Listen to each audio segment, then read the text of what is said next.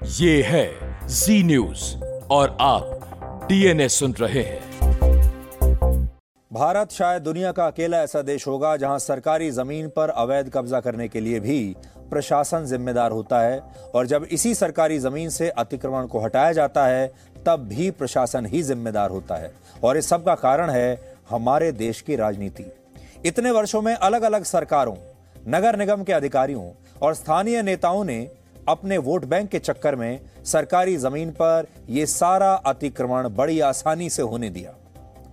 हमारे देश के नेताओं ने सोचा कि जो लोग अतिक्रमण कर रहे हैं वही उन्हें पोलिंग बूथ पर आकर वोट भी देते हैं, इसलिए उन्होंने कभी भी इसका विरोध नहीं किया। अफसरों को भी कह दिया कि जो हो रहा है होने दो। लेकिन आज जब इस अवैध कब्जे को हटाने की कोशिश हुई तो सुप्रीम कोर्ट ने भी इस पर रोक लगा दी और लोगों ने सड़कें बंद करके वहां बुलडोजर को आने से रोक दिया। यानी हमारे देश में अगर कानून के तहत कोई काम किया जाता है तो उसका भी विरोध होता है। और आज जो लोग इस कार्रवाई के विरोध में शोर मचा रहे हैं, ये भी वही लोग हैं जो अक्सर अपने देश में कमियां निकालते रहते हैं और ये कहते हैं कि यहाँ पर सड़कें अच्छी नहीं हैं, ट्रैफिक जैम लगे रहते हैं, सड़कों और फुटपाथों पर लोगों ने कब्जे कर लिए हैं और तमाम सुविधाएं भी नहीं हैं, भारत तो आगे बढ़ ही नहीं पा रहा है। लेकिन जब इन खामियों को दूर करने की कोशिश होती है तो यही लोग इसका विरोध करने लगते हैं। यही सुप्रीम कोर्ट और यही अदालतें पहले ये कहती हैं कि पूरे शहर से अतिक्रमण को हटा दीजिए, चाहे कुछ भी हो जाए, और एक डेडलाइन भी सेट कर देती हैं। और फिर बाद में जब उसे हटाया जाता है तो यही अदालतें उस पर स्टे भी लगा देती हैं। और फिर हमारे देश में इस पूरी कार्रवाई को एक अलग दिशा में ले जाया जाता है और वो दिशा है धर्म की दिशा। वरना आप खुद सोचिए, अतिक्रमण को कहीं से भी हटाना गैर कानूनी कैसे हो सकता है? एक गैर कानूनी चीज को कानूनी तरीके से हटाना गैर कानूनी कैसे हो सकता है? इस समय हमारे देश के विपक्षी नेता और मीडिया का एक वर्ग इस कार्रवाई को सांप्रदायिक बताकर इसका विरोध कर रहा है। लेकिन सच्चाई क्या है वो आप आज इन तस्वीरों से समझ सकते हैं। अब जो तस्वीरें आपको दिखा रहे हैं ये इसी इलाके जहांगीरपुरी के एक सरकारी स्कूल की हैं, जहां स्कूलों की दीवारों पर कबाड़ इकट्ठा करके यहां के लोगों ने अतिक्रमण किया हुआ है और इसी वजह से बच्चों को स्कूल आने जाने में बहुत मुश्किल होती थी। लेकिन आज जब ये अतिक्रमण हटाया गया तो स्कूल में पढ़ने वाले बच्चे और उनके माता पिता काफी खुश थे। आप भी देखिए।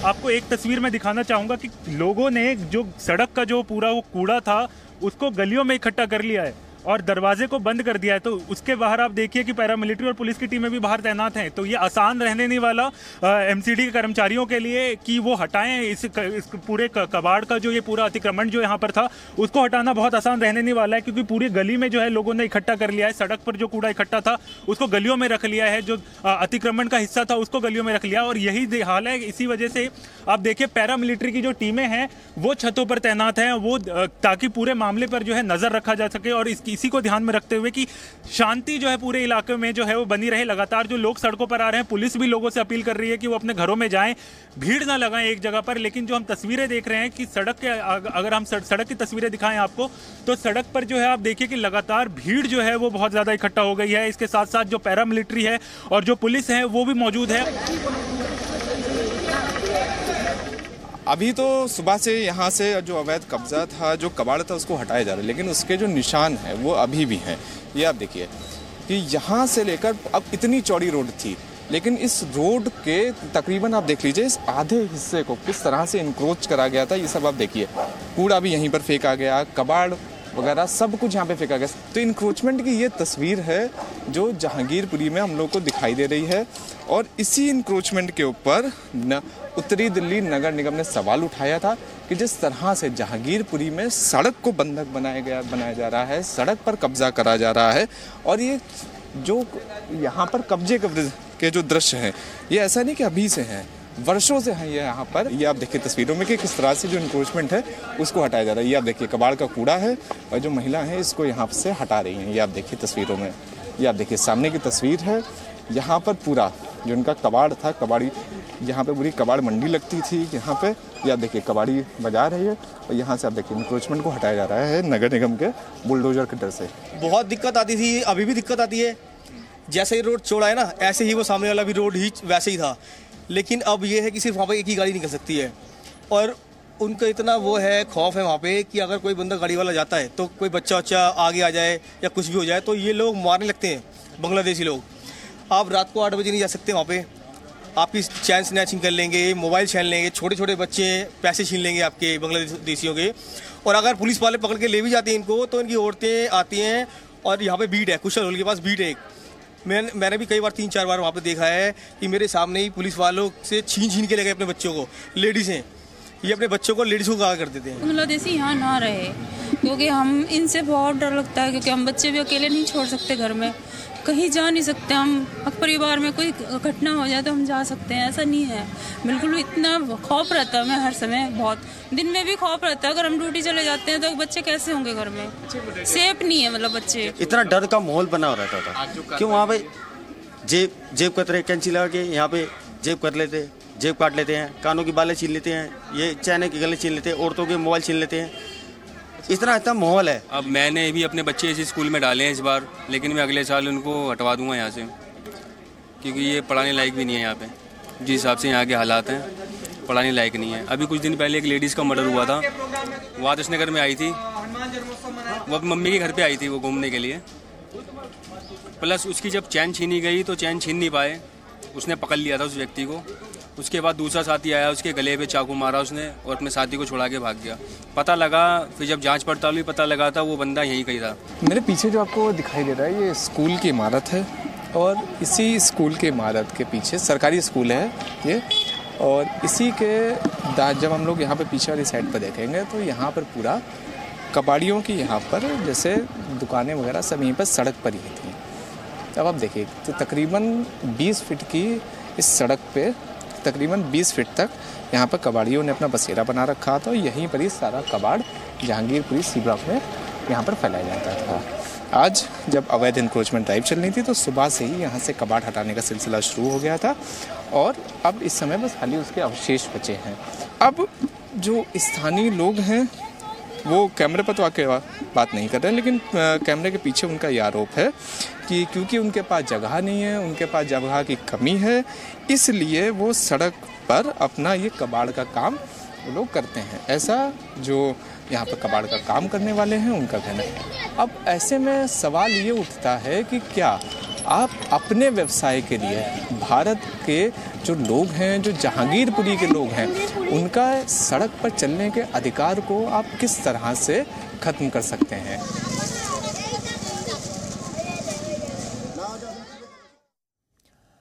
अब हमारे देश के विपक्षी नेताओं ने इस पूरी कार्रवाई को भारत के अल्पसंख्यकों से जोड़ दिया है। आज कांग्रेस के सांसद राहुल गांधी ने एक ट्वीट किया है और उसमें इस कार्रवाई का विरोध किया है। बड़ा क्रिएटिव ट्वीट उन्होंने बनाया है। उन्होंने अपने इस ट्वीट में लिखा है कि ये डेमोलिशन यानी ये बुलडोजर भारत के संवैधानिक मूल्यों पर चलाया गया है। इसी में उन्होंने ये भी लिखा कि सरकार गरीबों और अल्पसंख्यकों को निशाना बना रही है। और ये भी बड़ी मजे की बात है कि ये ट्वीट राहुल गांधी ने दिल्ली में बैठकर नहीं किया।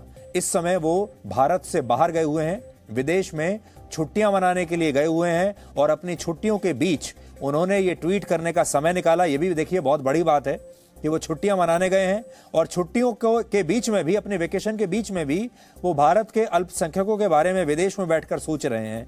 उन्हें विदेशों में भी जहां भी वो बैठे होंगे बताकर नहीं गए कि छुट्टियां कहां मना रहे हैं, लेकिन जिस भी जगह पर वो अपनी वेकेशन मना रहे हैं वहां पर भी देखिए उन्हें जहांगीरपुरी के लोगों की चिंता सता रही है। एक जो असली नेता है वो ऐसा ही होना चाहिए। और उन्होंने जो ट्वीट किया है ये भी बड़ा क्रिएटिव ट्वीट है। देखिए उन्होंने, आपको पूरी स्क्रीन पर दिखाते हैं, बहुत दिमाग लगाकर ये ट्वीट उन्होंने किया है। एक तरफ भारत का संविधान उन्होंने दिखाया है और दूसरी तरफ बुलडोजर दिखाया है, और वो ये कह रहे हैं कि ये जो बुलडोजर है ये असल में भारत के संविधान पर चल रहा है।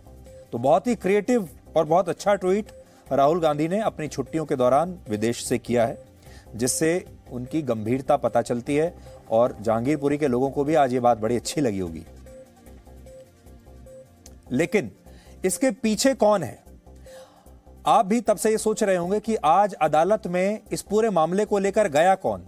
कौन सी वो ताकत है, कौन सी वो पार्टी है, कौन से वो लोग हैं जो इतने शक्तिशाली हैं, जिनका इतना रसूख है कि वो 10:30 बजे सुप्रीम कोर्ट पहुंचते हैं और सुप्रीम कोर्ट 10:30 बजे ही सब काम छोड़कर उनकी बात सुनने के लिए तैयार हो जाती है और तुरंत सुप्रीम कोर्ट ने स्टे भी दे दिया। तो अब आपको बताते हैं कि इस पूरे डेमोलिशन को लेकर अदालत में गया कौन था, और ये जो दुष्यंत दवे हैं ये किसके वकील थे, ये किसको रिप्रेजेंट कर रहे थे। तो जो अदालत में गए हैं वो हैं अब से कुछ देर पहले AIM MIM के पार्टी के प्रमुख असदुद्दीन ओवैसी भी दिल्ली के जहांगीरपुरी पहुंचे हैं।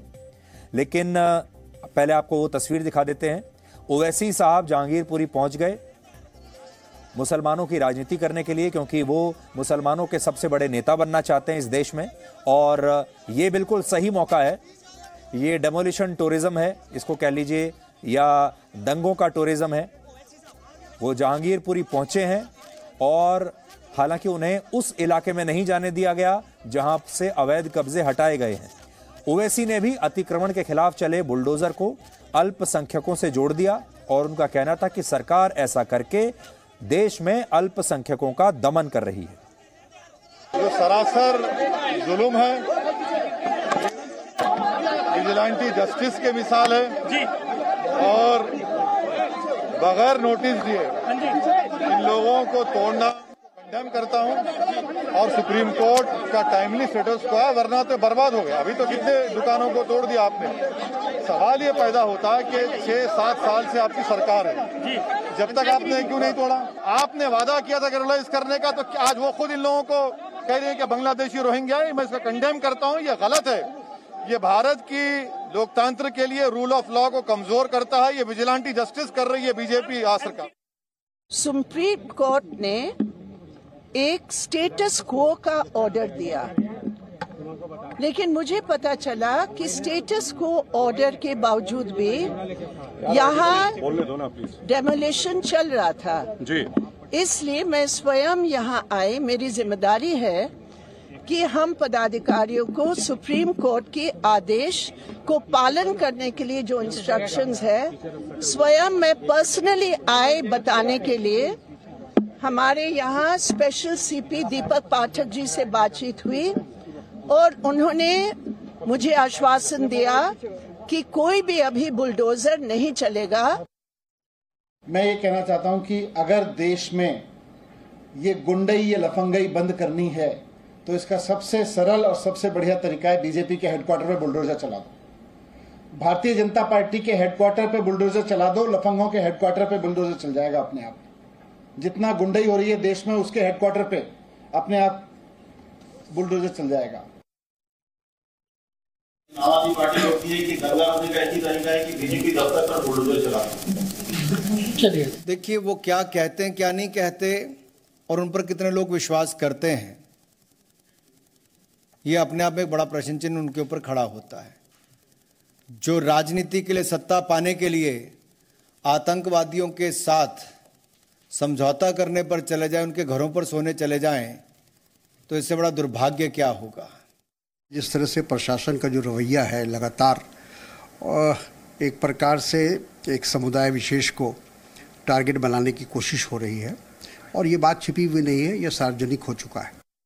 कास्ट, कम्युनिटी और कनेक्शन नहीं, क्राइम और करतूत महत्वपूर्ण है, और जो क्राइम और करतूत इस तरह की कर रहा है उसके खिलाफ कार्रवाई होनी चाहिए। तो इसमें कास्ट, कम्युनिटी और कनेक्शन कहां से आ जाता है? ये तो क्राइम और करतूत के खिलाफ कार्रवाई है। अब इस मामले में कल सुप्रीम कोर्ट में फिर से सुनवाई होगी। और बड़ी बात यह है कि अदालत यानी सुप्रीम कोर्ट केवल दिल्ली के मामले की सुनवाई नहीं करेगा कल, बल्कि पिछले कुछ दिनों में भारत में जहां जहां भी इस तरह से बुलडोजर चला है वहां के तमाम मामलों पर भी एक साथ उनको मिलाकर सुनवाई होगी। और इसके लिए जमीयत उलेमाए हिंद ने एक याचिका दायर की थी और कल इस पर भी सुनवाई की जाएगी। लेकिन इसके अलावा जो हम आपको बात बता रहे थे वो ये थी कि आज सुप्रीम कोर्ट में कौन गया। इस संस्था ने जहांगीरपुरी के मामले में भी कार्रवाई रुकवाने के लिए सुप्रीम कोर्ट में याचिका आज दी थी। और जमीयत उलेमाए हिंद ने अब से 3 घंटे पहले एक ट्वीट किया है और लिखा है कि उसकी अपील पर ही सुप्रीम कोर्ट ने जहांगीरपुरी की कार्रवाई को रोका है। और इस संस्था ने यह भी ऐलान किया है कि वो जहांगीरपुरी में हुए दंगों के आरोपियों का केस भी लड़ेगी और उन्हें भी पूरी लीगल सहायता वो देगी। तो अब आप देख लीजिए कि इसमें जो मुस्लिम संस्थाएं हैं, जमीयत उलेमाए हिंद जैसी, वो भी अब मैदान में कूद पड़ी हैं और इस पूरे मामले को, जो कि अवैध कब्जे का मामला होना चाहिए था, इसे दंगों से जोड़ दिया गया, इसे हिंदू मुसलमान से जोड़ दिया गया और यह कह दिया गया कि अब मुसलमानों के घरों को तोड़ा जा रहा है। अब आप इंतजार करिएगा, कल से पश्चिमी मीडिया ये खबर छापने लगेगा कि भारत में मुसलमानों का दमन हो रहा है, मुसलमानों के घरों को तोड़ा जा रहा है, उनका जीना मुश्किल हो गया है। और उसके बाद फिर अमेरिका जैसे जो देश हैं वो मानव अधिकारों के उल्लंघन के आरोप लगाने लगेंगे, उनकी कमेटियां बैठ जाएंगी और उसके बाद भारत की बदनामी की जाएगी यहां पर। और ये कोई नहीं बताएगा कि इसमें हिंदुओं के मकान भी टूट रहे हैं, हिंदुओं की दुकानें भी टूट रही हैं, ये कोई नहीं बताएगा। और ये भी कोई नहीं बताएगा कि जो चीज अवैध रूप से बनाई गई है उसे एक ना एक दिन तो टूटना ही है, क्योंकि वो अवैध है। और अवैध चीज को तोड़ना अवैध कैसे हो सकता है, ये तो वैध है। तो अब ये राजनीति का एक बहुत बड़ा विषय बन गया है और आप सब के बीच में भी, चाहे आप किसी भी शहर में रहते हैं, गांव में रहते हैं, किसी भी राज्य में रहते हैं, आज दिन भर इसी के बारे में लोग चर्चा कर रहे हैं, इसी के बारे में लोग बात कर रहे हैं। और इसीलिए हम आपसे कह रहे हैं कि ये एक बहुत बड़ा टर्निंग पॉइंट हमारे देश के लिए साबित होगा। और अगर इसी तरीके से जितने अवैध कब्जे हैं, अगर सरकारों ने उसे हटाना शुरू कर दिया तो इस देश की हालत सुधर जाएगी। तो आपको साफ सुथरी सड़कें दिखाई देने लगेंगी, आपको चारों तरफ सफाई दिखाई देगी, बच्चे अपने स्कूल जा पाएंगे। अभी थोड़ी देर पहले हमने आपको बताया था कि कैसे बच्चों के स्कूलों पर भी अवैध कब्जे हो गए थे और कोई सुनवाई नहीं हो रही थी। तो आज पूरे दिन इसके बारे में ये बुलडोजर ट्रेंड करता रहा। और जो ये जो जेसीबी है, जो जेसीबी की मशीन जो चल रही थी, ये जेसीबी आज ट्रेंड कर रहा था। भारत में जेसीबी को लोग बुलडोजर समझते हैं, लेकिन जेसीबी बुलडोजर नहीं है, बल्कि जेसीबी एक कंपनी का नाम है जो इस तरह के बुलडोजर्स को बनाती है। ये इंग्लैंड की एक बहुत मशहूर कंपनी है जिसका पूरा नाम है जोसेफ सिरिल बैमफोर्ड, इसलिए इसे जेसीबी कहा जाता है। बैमफोर्ड वही व्यक्ति हैं जिन्होंने 1945 में इस कंपनी की स्थापना की थी। और यहां एक और दिलचस्प जानकारी यह है कि कल ब्रिटेन के प्रधानमंत्री बोरिस जॉनसन 2 दिन के दौरे पर भारत आ रहे हैं और ये जो जेसीबी मशीन है ये उन्हीं के देश में बनती है, ये वहीं की कंपनी है। और इस दौरान कल वो गुजरात के पंचमहाल में जेसीबी के ही एक प्लांट में जाने वाले हैं जहां यही बुलडोजर बनाए जाते हैं। यानी इसी बुलडोजर की फैक्ट्री में जहां जेसीबी की मशीनें ये बनती हैं, वहां पर कल ब्रिटेन के प्रधानमंत्री बोरिस जॉनसन जाएंगे। तो ये जो पिछले हाल के 1 हफ्ता 10 दिन रहे हैं, अगर एक शब्द हमारे देश के लोगों के जहन में आता है इसे लेकर, वो है बुलडोजर। और बुलडोजर अब एक ऐसा शब्द बन गया है जो बहुत सारी चीजों का संकेत देता है। ये एक सांकेतिक तस्वीर बन गई है। जहां जहां अपराधी आ रहे हैं, जहां जहां आतंकवादी आ रहे हैं, जहां जहां दंगे फैल रहे हैं, जहां जहां एंटी सोशल एक्टिविटीज हो रही हैं, वहां वहां पर बुलडोजर चल रहा है। इसलिए जो बुलडोजर है वो हो सकता है अब हमारे देश के लोगों की जुबान पर चढ़ जाए। और बुलडोजर एक तरीके का, आप ऐसा समझ लीजिए कि एक सांकेतिक एक तस्वीर हो जाएगी बुलडोजर की। और अब भारत की राजनीति में बार बार बुलडोजर का नाम जरूर लिया जाएगा।